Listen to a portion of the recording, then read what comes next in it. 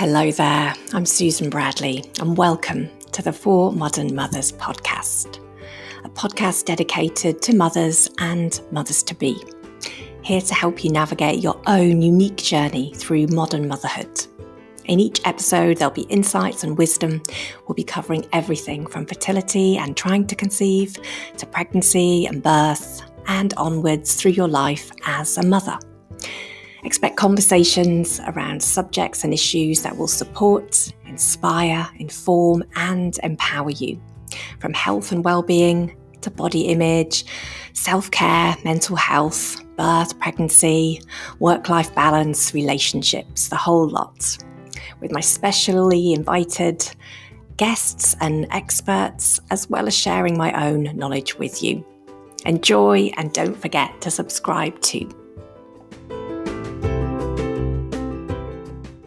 Great, so welcome everyone. So today's podcast I'm really excited about. It is going to be all about a topic that's always really popular with people, with mums to be as well in my classes and courses, and all to do with baby sleep and where babies should sleep, where they can sleep, where it's safe for them to sleep. And there's lots of myths around that and lots of things that people are told, things that might be common practice, products that are sold to help babies sleep.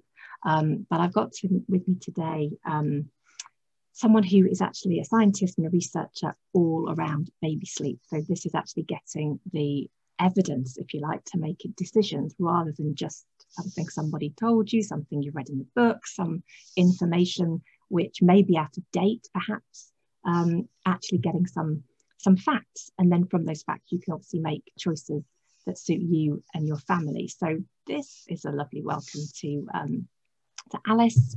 And you're probably much better, Alice, at introducing yourself or what you do. That would be great. Yeah, I'm Alice. I'm from Durham Infancy and Sleep Centre, and we also run a resource called the Baby Sleep Information Source. And at the Infancy and Sleep Centre, we look at all aspects of parenting, infant sleep. I think we've got studies running up to adolescent sleep at the moment, but our real focus is on infant sleep, co-sleeping, safe infant sleep, and biologically normal infant sleep. Yeah, that's really interesting, isn't it?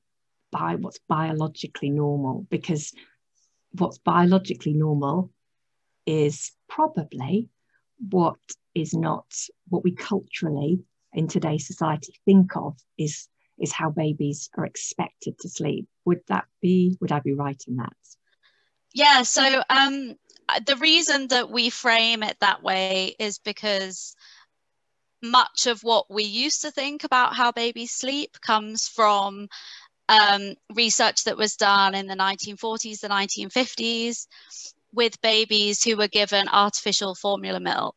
And so most of them were done in laboratory conditions. So we didn't know much about how babies were sleeping in normal conditions in people's homes and babies that were breastfed. So when we talk about biologically normal sleep, we usually frame that through the idea that they're breastfed babies. So that's how they are biologically programmed to sleep, because they're given the food that they would have been given historically.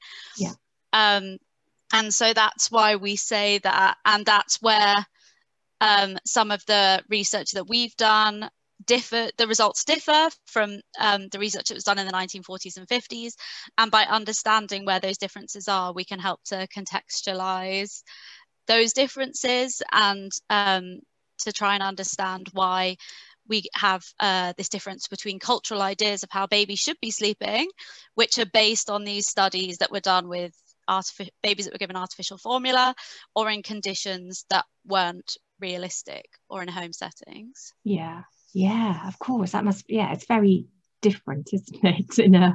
Not in a home in the normal way. Of course, that would be, I imagine, really different. So you're getting actual real information from real babies in real settings, in real situations.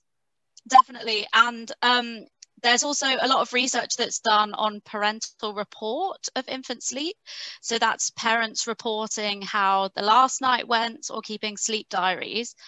And although this is useful to an extent, we've done a lot of video studies, so that's observing people sleeping with their babies. And when you compare the two different kinds of research methods, you can see that there's obviously a lot more happening throughout the night that parents aren't recording. So maybe babies are waking a lot more often than the parents think.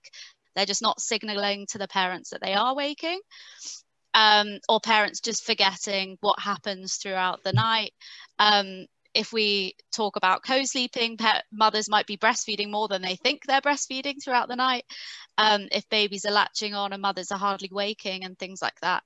So yeah, it's really important to pick apart, and I suppose that's what we do, and then we're trying to translate that information to parents, that not all information is created equal, and to try and understand whether the information is realistic in what it conveys about infant sleep. Yeah, and then from your research, basically, that has been taken on board, and then guidelines are set, aren't they? So organisations will take that research, obviously, and then from there advise what is considered to be best practice and what is safe to do and best thing to do for parents and babies sleeping. Is that right? Yeah, so that's kind of the aim of our research. It'd be great to have those kind of outcomes that we can influence policy and practice. There's been a few, so we've worked with the Lullaby Trust and UNICEF to update guidelines that they're giving. The recent NICE guideline update, which encouraged healthcare professionals to talk about co-sleeping and bed sharing with parents and to empower parents to make informed decisions about their baby's sleep.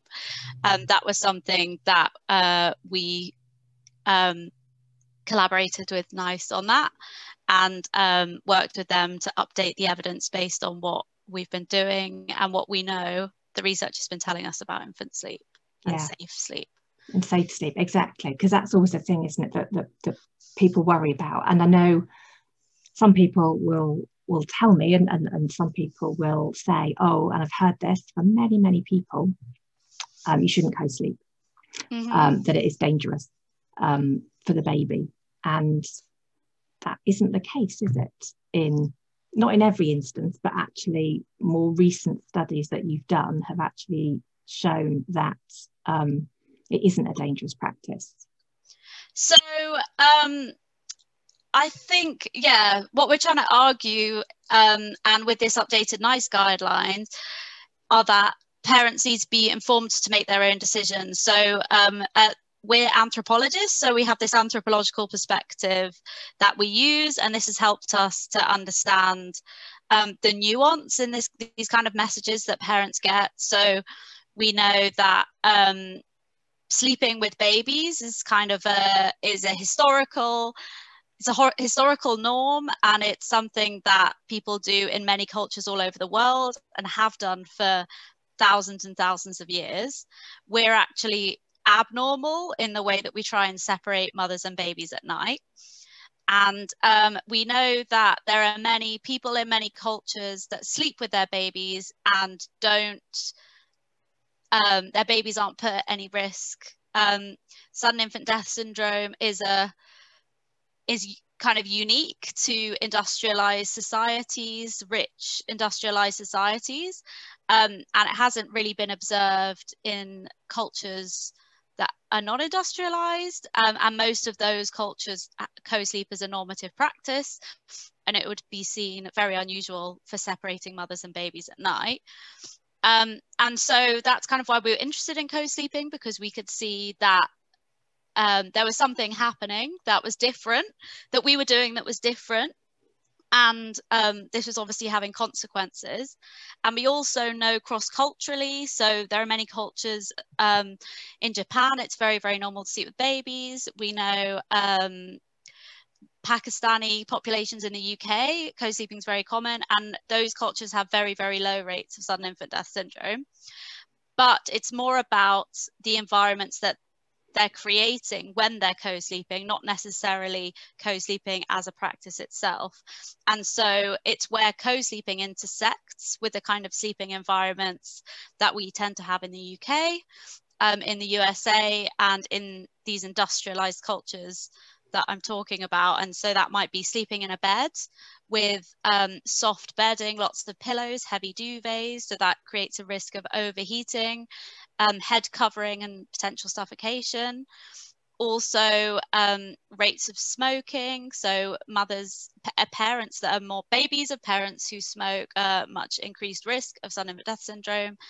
Parents who have consumed drugs or alcohol before going to sleep, and also falling asleep with a baby on a sofa. So even though we're talking about bed sharing, co-sleeping on a sofa is a huge risk factor, and it's really important to distinguish that from sleeping in a bed with a baby. But all of these things we are more likely to do in Western industrialized societies that we live in. And so those are the things that are really creating these harmful environments for babies. Yeah.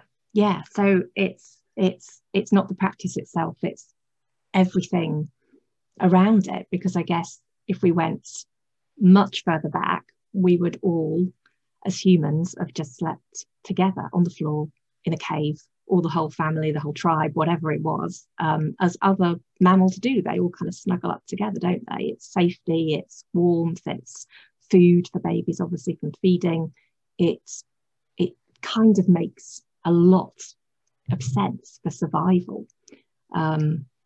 And yet we've come to think that one of the first things we need to buy when we think about the baby's room, getting the baby's room ready as a separate room, and then we think about buying a cot as a separate place for the baby to sleep. And they're probably the first things that people think about when they get pregnant, or one of the first things, which is fascinating, isn't it? That's become the cultural norm, as you say. Yeah, it's really interesting because people do fixate on the baby's room, but they don't think about sleep. So in this kind of way that parents, once they have a baby, feel, I think, kind of jarred about how their baby's sleeping and find it really hard to adjust. And they also they think about the baby's room and the cot, but they don't think about the potential that they might be sleeping in other situations. They think everything's going to be ideal. And we have like all these conflicting narratives, but that aren't helpful at all. So we have, everyone knows that babies don't sleep, but people also think that their babies will sleep. And it's really strange because it would be, you know, we want parents to acknowledge that their babies won't sleep the way they want them to sleep. Yet people seem to think, oh, I know that already because I know they won't sleep, but they don't seem to really be able to conceptualize what that is going to be like and how that's going to play out in the way that they care for their babies. And I think that's something that we're quite passionate about, is trying to get people to think about these things before they have a baby, because one of the most dangerous situations when we're thinking about co-sleeping, whether that be on a sofa, in a bed, is unplanned co-sleeping and bed sharing. If people are aware that it might happen and aware of things that they can do to mitigate the risks when it is happening, then they can practice safe co-sleeping. It's just when they fail to think about what they might do, and then they're put in a situation where they're extremely tired, the baby's sick, the baby's crying a lot, they don't know what to do, that they might bring the baby into bed or go and sleep on a sofa with the baby, and then actually creating a much more dangerous environment for the baby. And so it's really, really important that parents stop and have this conversation. I think it's really important that mothers get a lot of this information from their midwives, and dads might not be getting this information and so it's left to mothers to kind of filter this information to their partners. They might not understand the kind of nuance or the messages that they're getting from healthcare professionals. And so that might just get translated as, don't bring the baby into bed. If we don't bring the baby into bed, everything's going to be fine. And then when it's the middle of the night and they're exhausted and the baby won't settle unless it's close to a caregiver and they're lying in bed, then they need to know what they're going to do and And I think one of the easiest ways to create a safe sleep space is to make a plan what the partner's going to do in the night, because the partner might have consumed alcohol. The mother might know what they've done, but they don't necessarily know whether their partner has also kind of complying with safe sleep. So I think rather than fixating on making a baby's room, it's much more productive to create a room where one of the parents can go and sleep if they're really struggling throughout the night. And then that means at least they can be more supportive for their partner as well, if they can go into a quiet room and get a good night's sleep when their partner's doing the caregiving, and then hopefully the next night they can be there to support their partner more. Yeah, absolutely. So it's that, I think it's like that, it's giving the information, isn't it? But also it needs to be, I think, a visual thing. You know, if you had, it's all very well someone talking to you about what it is, but and I know in the Lullaby Trust and things, there's like, you know, some images of what it looks like, the things that you need to have taken care of in terms of pillows and, like you're saying, soft furnishings and heavy duvets and you know, maybe gaps and things, and obviously the danger of the baby rolling out of the bed, and how to mitigate all those things. So both parents know what that should be set up like and what it looks like, so they can kind of, you know, almost like blue tack it on the wall above the bed, so you can go, this is how we do it safely, and we both know that. Yeah, definitely. And yeah, and we are talking, again, to go back to dads, we are talking about mums sleeping with babies, but dads are going to be sleeping with babies at points throughout the night. We have noticed doing these video studies that breastfeeding mothers tend to adopt this position that we call the protective C, or the cuddle curl. So this is where they lie on their side. They have the baby's head level with their breast. They'll have their arm above the baby's head and their knees bent up, so they're almost in a C position. And this means that because their legs are bent up and they're lying on their side, there's no way that they can roll on top of their babies. It also means when they have their arms out, they're protecting their baby from pillows or any soft furnishings. And it means that babies have access to the breast, so they can breastfeed throughout the night. And we've observed breastfeeding mothers doing this, but we haven't observed non-breastfeeding mothers or mothers that have never breastfed doing this. And we don't have the research looking at whether dads do this, but by understanding that this is a protective position to sleep in, it's something that parents can do whether they're breastfeeding or not, to adopt this kind of position where they know that they're protecting their baby. You talked about gaps and things down the side of the bed. I think people worry about the baby rolling out of the bed, but then sometimes this means they can push the bed up against a wall, but then that can create a gap, a kind of an entrapment risk. And actually, sometimes it's better to have the bed away from a wall. But if you're lying in this protective C position, then you'll either be using your body to as a buffer between the edge of the bed, or if you have your arm around the baby, you'll be aware if the baby's getting to close to the edge of the bed. So there are things that parents can do, like sleeping in the protective C position, making sure that they don't have heavy bedding and things like that we discussed. Yeah. And just being aware of their risk factors and whether if the baby's born premature and things like that, so babies that have underlying vulnerabilities, it can be more dangerous for them to bed share. So parents really need to understand where their baby's risk is, what kind of external risk factors they have. So like I said, consuming alcohol, taking drugs, any kind of drugs that impair sleep. So not just illegal drugs, but maybe prescribed drugs that might impact on sleep quality. So it could be something like you've had some night nurse, or your partner has, because that's a sedative, isn't it? Says don't take it, it could make you drowsy and all the rest of it. So again, if you've had that, then you don't, you know, co-sleeping wouldn't be advisable in that situation. Yeah, because you think, oh yeah, who would, or people don't generally, you know, aren't taking illegal drugs, but you don't think about other, yeah, like you're saying, prescription drugs that people might be taking. Yeah, so it's really important to think about what your risk factors might be and how that might impact your risk of SIDS, but it's also important to remember that co-sleeping has lots of benefits. So for many people, it's a really good way of getting more sleep, and actually maybe being asleep deprived is more dangerous for you and your baby. You might fall asleep in more dangerous situations if you don't co-sleep safely in a bed. You might fall asleep on a sofa or in a chair. You might be incapable of parenting well if you're tired. And so it's really important to remember these, to weigh this risk with the benefits. And also the relationship between breastfeeding and bed sharing is really, really important. Breastfeeding, people who breastfeed are more likely to bed share, and people that bed share are more likely to breastfeed for longer and more often.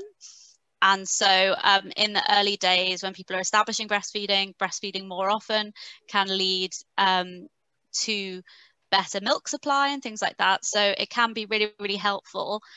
And people, I think, because it helps with nighttime caregiving, and it helps, it's easy to just latch the baby on throughout the night when it's in bed, means that people could tend to breastfeed for longer, so for more months if they do bed share with their babies. Yeah. And is it that some people, obviously there's different ways of doing it, isn't there? There is, having the baby in your bed, or having like a sidecar, having a separate cot that's at the same height, that's kind of up to the edge of your bed. Is there any recommendations or things you found through research? Is one better or safer than the other in terms of co-sleeping, preferred kind of method of doing that?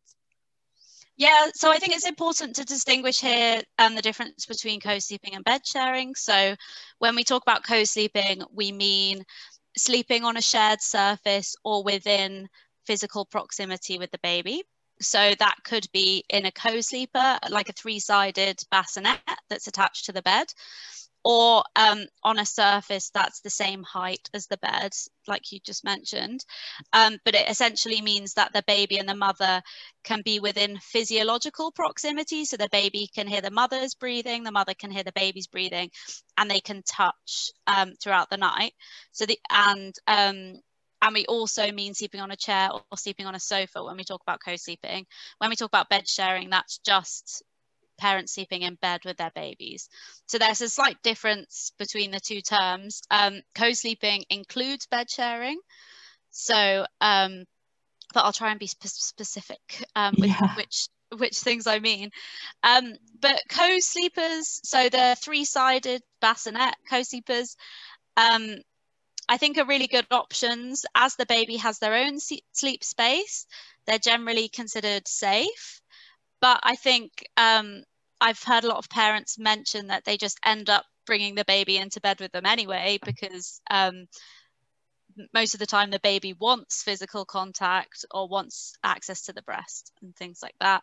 So it's important to remember that even though you have a co-sleeper, it doesn't mean you're not going to be bed sharing. And I think we know that, well, the guidance says that sleeping, or the baby having their own sleep surface, is the safest space in the same room. But also with the studies that we've done, so we did a study in hospitals where parents were given either a standalone cot, so this is a cot that's the same height as the bed but has 4 walls, a 3-sided clip-on bassinet, or bed shared with their baby.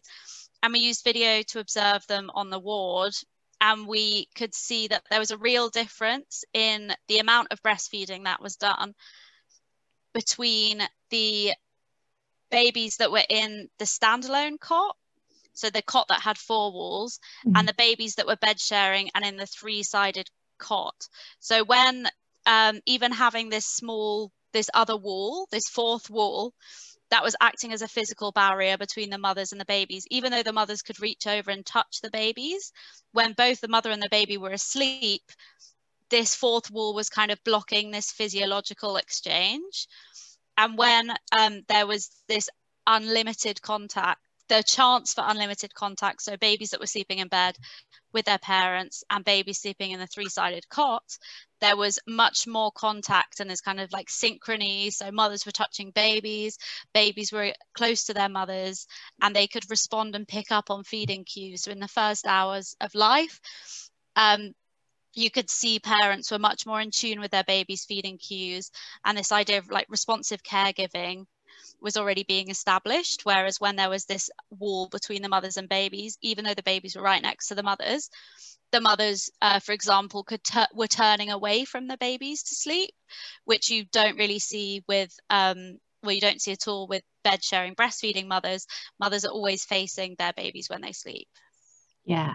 Okay, that's really interesting, isn't it? That's really at the start of life. So has that study been big enough to be put into any kind of guidance for hospital settings? Because I do often hear that people in the hospital I've just said they're not allowed to have their baby in the bed, that their baby must be in a separate cot, and the cot is very, like you say, four-sided and separate, and that's not really setting up that forward-moving, caring, responsive breastfeeding journey in a positive way from the sound of that research. Yeah, so after that research was done, we did see a lot of hospitals adopt the three-sided bassinets. So that kind of encouraged them, that there was more that they could do to encourage the initiation of breastfeeding and the establishment of responsive care in hospital.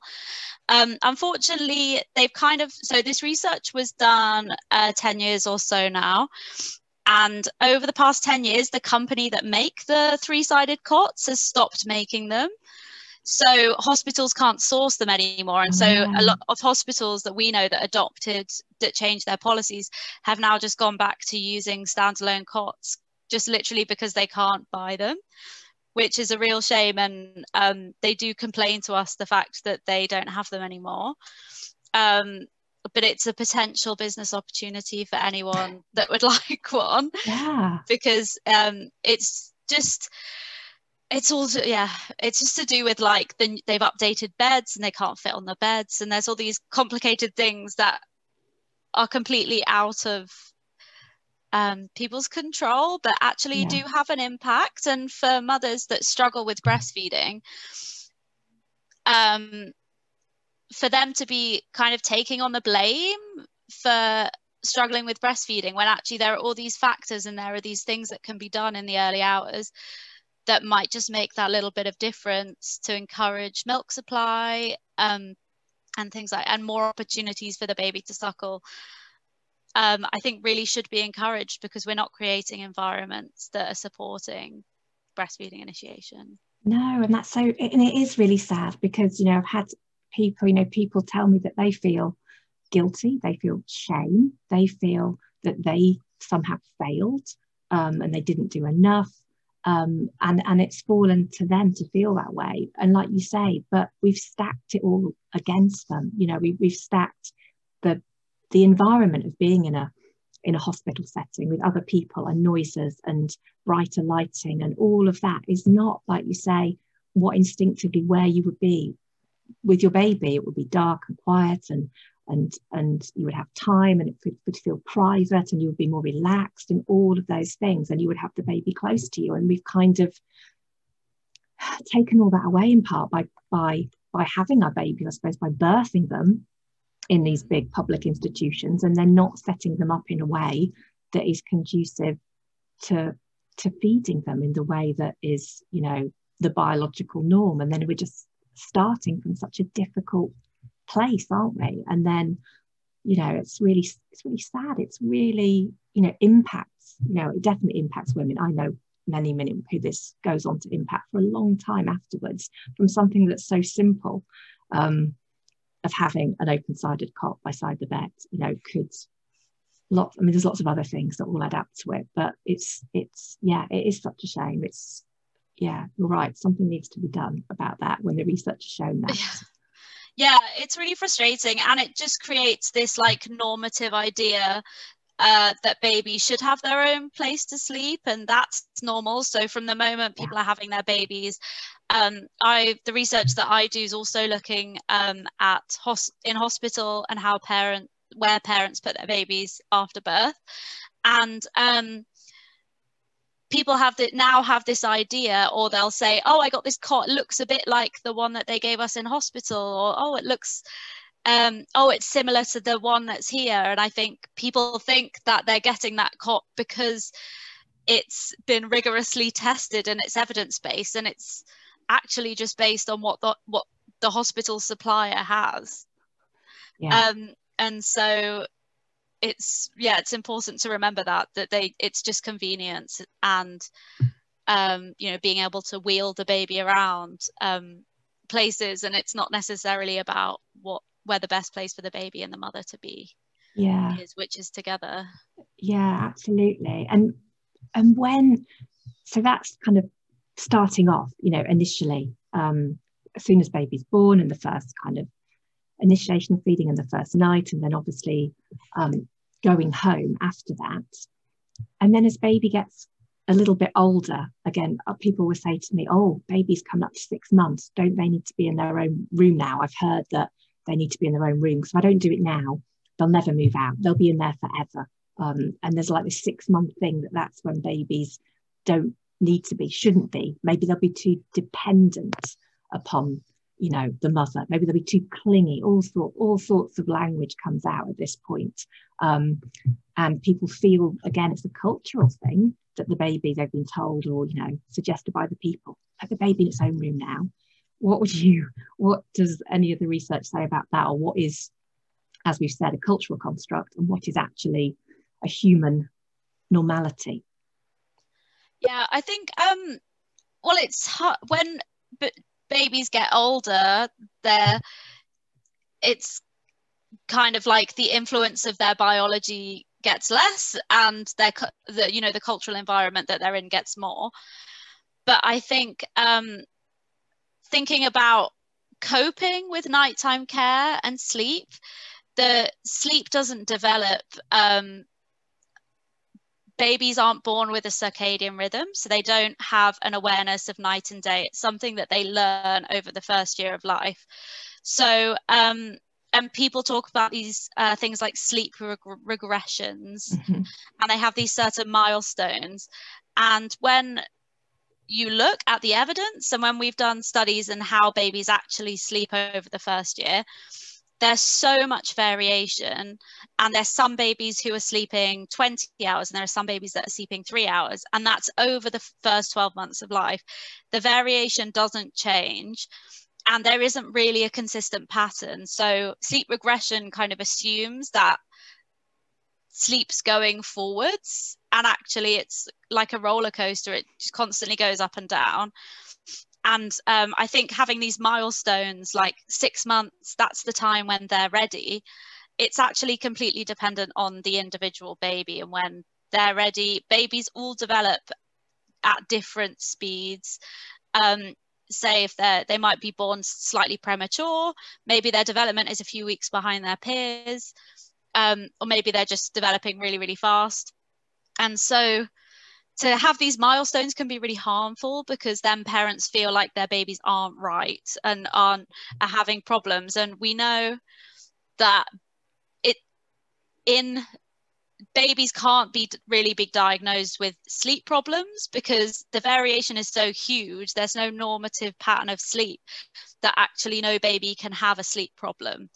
And so babies might not be sleeping, but that's due to the fact that they don't have an understanding of night and day. And when we look at sleep over the 24-hour period, maybe they're sleeping at other times, just not at night.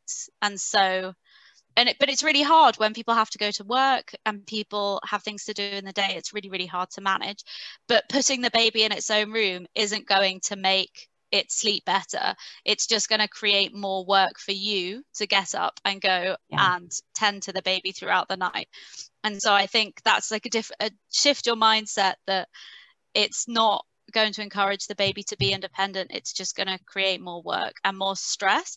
And the more stress there is around sleep, the less sleep's going to happen. And so I think it's for parents to to think about, oh, how do I sleep as an adult? I have to be relaxed. It has to be dark. Yeah. I have to like build up to going to sleep. I can't just be put down from being in an intense state, you know, cry, you know, if they're crying, you can't just be in an intense state of anxiety and then immediately go to sleep. There's a process that has to happen. And most of the time as an adult, I don't sleep for 8 hours at a time. I might wake up throughout the night and go back to sleep. But I just don't cry loudly when I do it, which is the thing. Yeah. That is the issue. Yeah. And I guess, you know, they obviously could be cold or too warm, but they can't tell you that because they can't talk, or they might just, you know, not feel safe. We've got to be safe to fall asleep, haven't we? So I guess a baby knows it's safe when its caregiver is close. So when it can hear your breathing, smell you, sense that you're there, it knows it's safe to sleep. But if it's in a room on its own and it can't hear or smell or feel or, you know, anything else, then it's potentially going to wake up and go, oh, I don't know if this is safe. I'm going to cry to make my caregiver come and reassure me so that I can sleep. Exactly. And when we're thinking about sudden infant death syndrome and safe sleep, we know that deep sleep is a risk factor for SIDS. So anything that promotes prolonged deep sleep puts a baby at risk. And so frequent arousal, so babies waking frequently throughout the night, is a protective thing that babies will do. And when we see mothers and babies sleeping together, you can see that mothers actually wake up and arouse their babies throughout the night. So this is so that, well, it's hypothesized that this is to kind of protect the baby from having deep sleep for too long, because one of the theorized mechanisms for SIDS is that babies, there's something happening physiologically with the baby that is blunting their arousal, so that one time they might go to sleep too deeply and then not be able to wake up from that. Well, actually, yeah, so the regular waking is a safety mechanism of sorts for small babies. It's a good thing, even though when you're very, very tired and sleep deprived yourself, it seems like you just want the baby to sleep. But yeah, it's actually a positive mechanism that's inbuilt for a reason in small babies. Definitely. Yeah. So it's just understanding, isn't it, what's normal and what's actually good? Because people will say, is your baby good? Is you've got a good baby? Do they sleep well? As if that's that's the thing we should all be hoping for. But actually, that isn't necessarily like a good thing at all. And a baby can't be bad, isn't bad because it doesn't sleep. It's just being a normal baby, doing what a baby doesn't know night from day, doesn't, wants to be close to you and all those things. But it's difficult when you're tired and people are telling you all sorts of things, to work out what's the right thing, isn't it, for mothers and for parents? Yeah, I think one thing that we can do, not as parents, but as people, anybody who is talking to a parent, is to change the way that we're talking to them about their baby. And rather than asking these questions that assume that sleeping for long periods of time is a goal or is normal, rather than saying things like, does he sleep through the night yet? And ask, how are you coping with the night waking? And so we're framing the night waking as normal by asking that question. And so it gives the parent the opportunity to say, oh, actually, it's really hard. The waking's really hard, rather than thinking, oh no, I've failed because my baby isn't sleeping. Yeah. And so just these things that we do that we don't even realize that we do, but it creates all these assumptions about what our baby should be doing, and then it creates all this pressure for parents, and it creates anxiety about sleep, which is then counterproductive for sleep. Yeah, absolutely. So yeah, language is so important, and you really pick up on that when you are tired and when your hormones are still up in the air, and when you've got a small baby to care for that can be quite overwhelming. How somebody phrases something can really make a huge difference, can't it? Because that can just that feeling that you've done something wrong or you failed or is not a positive thing, obviously, at all for any new parent. That's not the language, that's not the support that you need. Absolutely right. Yeah, definitely. So is there a time, like, is there a preferred time, a peak time that babies need to move out of your room into their room, or is it just something that you do when it's right for you as a family? I think it's completely up to parents, and I don't think it's fair to, again, I don't think we should be giving parents these kind of milestones that they should be reaching, because every baby's different. Every family is different. Parents might have their own ideas about how they want to parent their baby, and that should be respected too. So I think not being judgmental if parents want to sleep close to their baby. I think not being judgmental if they don't, as long as they're doing it after 6 months, and because we know that it's a potential risk for babies to be sleeping alone in a room alone under 6 months. And so I think all we can really do is support parents in their decisions, and to try and normalize infant night waking, so that they don't feel like they're doing something wrong when their baby's waking up. I think by saying you should be moving your baby out the room by this certain time is just creating an environment where they might fail at it, and then that's going to have issues. And I think personally, I don't see anything wrong with having the baby in the room for as long as they want it in the room. Yeah, and I think for young children that don't have language yet and can't understand what's being said to them, like you said, they can be afraid when they're on their own. They don't have that reassurance, and they can't conceptualize, why have I been left here? Why have I been left on my own? And actually, I think until children can have that kind of exchange and can understand that they're not being abandoned, they're just being left to sleep in a room on their own, then parents shouldn't be encouraged to do that. But obviously it's parents' choice, and sometimes there are other things going on, other responsibilities happening, that mean that parents just have to do the best that they can and get on with it.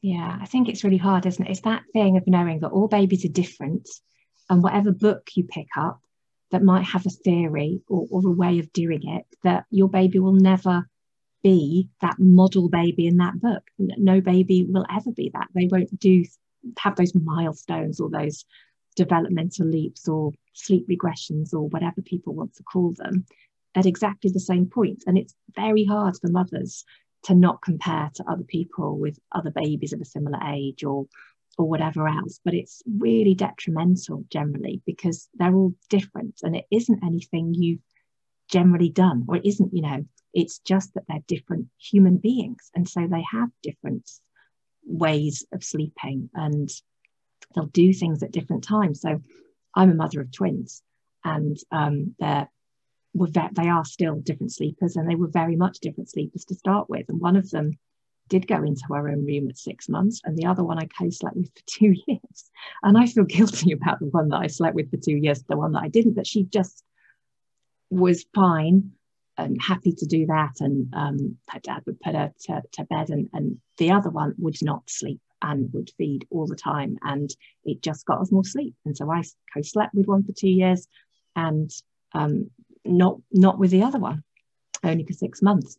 But they're just different people. It was just, they both sleep together now in a room, in a big mattress on the floor, not with us, and when I decided I had enough at 2 years, we were fine. We got over that. It didn't take too long. But I think people worry that if I don't do it now, are they going to be like 15 and still sleeping in my bed? Am I ever going to get them out? When do I get my bed back? So that's the kind of worry I think that people have, that they've missed the opportunity. But my children wouldn't want to. Well, they might want to, but they're older now. But they're quite happy in their own room. Wasn't a problem. Yeah, I think it's easy to say with hindsight. When you're in it, it feels like it's going on, and it's the longest thing in the world. Yeah. And then once it's over, you look back and think, oh, that was only a couple of years of their life. But I think also look a bit into the historical perspective of how we get ideas about parenting and where we get our cultural values from. And it's interesting to look at infant sleep experts in the 50s and 60s who are promoting these ideas that babies need to be independent. So I'm not going to name drop, actually. I'm not going to give them anyway, they give these ideas of independence, and these are kind of like all based in this capitalist work environment that we live in, that humans need to be independent, they need to be self-sufficient, and babies from as young as possible need to be independent, self-sufficient, and and we know Sigmund Freud said that babies only wanted food from their mother. They didn't get any comfort from closeness or anything like that, and said that the only love that babies have for their parents is because they give them food. And so we had all these ideas emerging in the 40s and 50s, these ideas about leaving babies in the garden to exercise their lungs, only that dads should only shake the hands of their babies and mothers should only kiss them on their foreheads. And these ideas, they were really embedded at the time, and so you can see a lot of these ideas still exist because they get passed down like any kind of folklore, from grandmothers to mothers to, well, people that are becoming mothers now. And so we do still have these ideas in our society, and they don't come from evidence. There's no evidence that says, oh, if you don't get your baby out of your bed after 6 months, they're never going to get out of your bed. They're from people, mostly men, coming into this country saying, I'm an expert, I know, listen to me, I think this. And actually none of that was based in any evidence. That was just based on ideas about how a productive member of society should live, and that we should be raising our babies to live like that from as early as possible. And one of them, their children have written many, many books about their lives in therapy and how their dad ruined their lives by raising them in this way. Wow. So there we go. Capitalism and patriarchy once again. Yes. Yes, I could say a lot about that in most aspects of life, and to do with, certainly with birth and parenting. Wow, that's unbelievable, isn't it, really? And really sad. But you're right, it gets passed down. And I think this is interesting. And it's really hard when a family member, so say your mother, when you become a mother, says, well, it was good enough for you. That's what I did with you. And when you want to do it differently, it feels like you're sort of, it's like saying that they were wrong. And that can be very difficult. And just knowing that the science has moved on, that what we know now has moved on. But it can be quite hard because they can feel, oh, well, now I shouldn't have done that. I shouldn't have left you out in the garden. I shouldn't have done these things. But of course, at the time, that's the knowledge and the information they were being given. And they weren't aware that it wasn't based in science and there wasn't any research. So it's difficult, isn't it, to go against the cultural norm, but also against people who are trying to support you and say, well, actually, I'm going to do this differently in all aspects of parenting. But yeah, in this in particular, yeah, definitely. Yeah, and people who raised you, and most of us are generally okay. And yes. So it's hard to then think, well, I am okay and my baby should, if I raise my baby in the same way. But it's less about, I think, philosophies of raising children and more about just being able to get through the day when we're talking about sleep and how to cope. And I think we know that anxiety about sleep and about making your baby sleep for longer can be really counterproductive. And so we can see, again, this is kind of a cross-cultural thing, that there are many people, many cultures throughout the world that don't think twice about baby sleep. Night waking is normalized, and they just come into it with this attitude, it's completely normal, we're just gonna do things like co-sleeping that will mitigate night waking, and we'll get through it. And most of the time it's the attitude and understanding that it's a normal practice and nothing's wrong with your baby, and you're not doing anything wrong if they are waking throughout the night. That seems to really help people. Yeah, and it doesn't mean it's not difficult, because it is difficult getting through when you feel you're waking all the time and you want a more solid block of sleep. So it is hard, but that it is normal thing that your baby's doing, and you don't have to train your baby. This whole idea that the baby needs sleep training, and the whole industry that is around that, and obviously variations in methods of that. But that's something I think that often mothers and parents expect, that you need to train a baby to sleep. And that's, again, different ways of doing that. Some of them are, we know, definitely not good for the baby, and often very hard on the parents too. Yeah, they are. And yeah, I mean, there's different methods of sleep training and different effectiveness, but most of what we know about sleep training is in older children, so not babies. There hasn't been much research done about babies, and it might be effective, but it is emotionally difficult for parents and babies, and can be a real struggle to get to a point where it is effective. And so it's just worth considering that it's important to understand that night waking is normal. And so throwing money on products and services to try and fix that most of the time is going to be futile. And ultimately your baby's going to grow up and you will get out of it. Yeah. But it is really hard at the time when you're being sold something, a product. I was talking to a healthcare professional about 1,000 cots, like these really advanced cots that are thousands of pounds, that play white music and all these different things that parents are buying because they're absolutely desperate. Yeah. And there's no guarantee that it's going to help in any way. And all these products are doing are replicating they're replicating the human body. And so you could give your baby all of that for free without having to buy all these products, just by keeping them close to you. Yeah. And things like people have like little pods, don't they, to put the baby in, and things like that are supposed to keep them safer. Yes.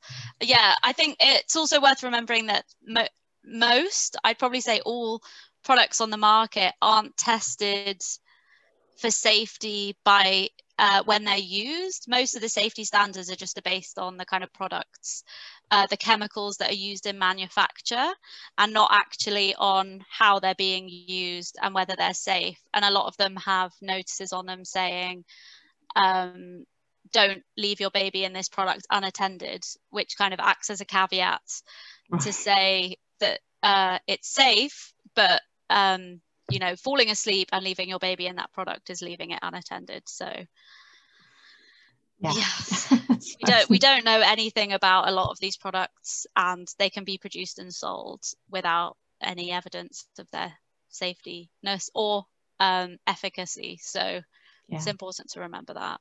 Yeah. And just thinking back to, like you were saying, about the other parts of the world where they do still, the non-industrialized countries, they do still culturally, naturally co-sleep, and the positions they take and all of that, and they don't have these extra products and pods and things like that. They just do it in a very basic way, and that has good outcomes for babies. So it's kind of almost like getting back to basics, isn't it, in a way? Yeah, I think it is in a way. I think we can be seen to be overcomplicating things. Yes. Yeah, and I think the industry has gone a bit mad, especially with parents. We have this lack of kind of basic education about being parents. we don't get taught about parenting at school. I know personally, I'm the youngest sibling. I didn't grow up with much family around. Haven't really grown up seeing parenting. And so it's difficult to then know what to do and to know what you need. And when you're getting sold things and marketed all these things, I think for parents, they think they need it all. And I know lots of parents that buy all of these things and then end up using none of them. But yeah, it's really tricky to know what you need and what you don't need, and what's worth it and what's not. But most of the time, it's probably not going to be worth it. It's probably not, exactly. Yeah, it is. It's a big cash cow, isn't it? To some extent, certain things for sure. Brilliant. Oh, Alice, that's really so helpful. Thank you hugely. Thank you so much for joining me. I've got one last question, if you don't mind, which is, if there was one kind of piece of information that you could give to a mother about baby sleep, what would it be? If there was just one like golden nugget, what would that one thing be? I think it would be that night waking is normal and there's nothing wrong with your baby, and that trust your instincts, and that most of the time every baby is different, and most of the time you'll get through it and it will get better. Brilliant. That says it all. That's great. Oh, that's fantastic. Thank you so much for your time. I'm sure this is going to help so many people, just really understanding what normal is, what okay is, what the science tells us, and just dispelling some of those myths and things that women and parents have heard. So that's really appreciated. Thank you so much for joining me. Thank you. We have some resources for parents. Yes, please. I will put links too, but please let me know what they are. That'd be great. We run a resource called the Baby Sleep Info Source, which is a website. It's also called BASIS. And it has loads of information for parents and healthcare professionals. So we've summarized the research, and it's all evidence-based information on infant sleep. There are information sheets that you can download on there. There's loads of resources. And we also have an infant sleep app that you can also download. And it has something called a bed sharing quiz. So you can go through that and see what risk factors your baby might have for SIDS whilst bed sharing. Great. And it just helps to explain why your baby might be at increased risk, if they are at increased risk, and how you could co-sleep safely.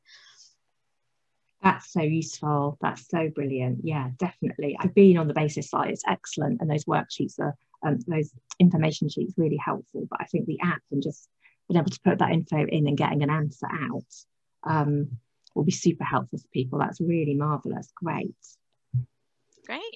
Thank you so much, Alice. That's super. Thank you for your time. No worries. Bye. Bye.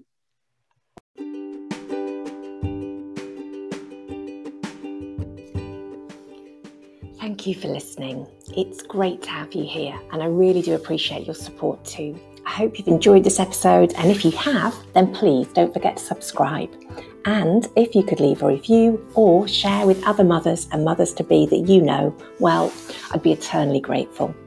You can join me as well on my online platform at www.formodernmothers.com, where you'll find show notes and lots more goodness and resources all about thriving and making your own unique path as a mother in the modern world, as well as details of all my programs, online courses, my classes and coaching packages too. And do follow me over on Instagram too at For Modern Mothers, or on Facebook, and be part of my social community. I'd love to connect with you there. Take care, amazing woman.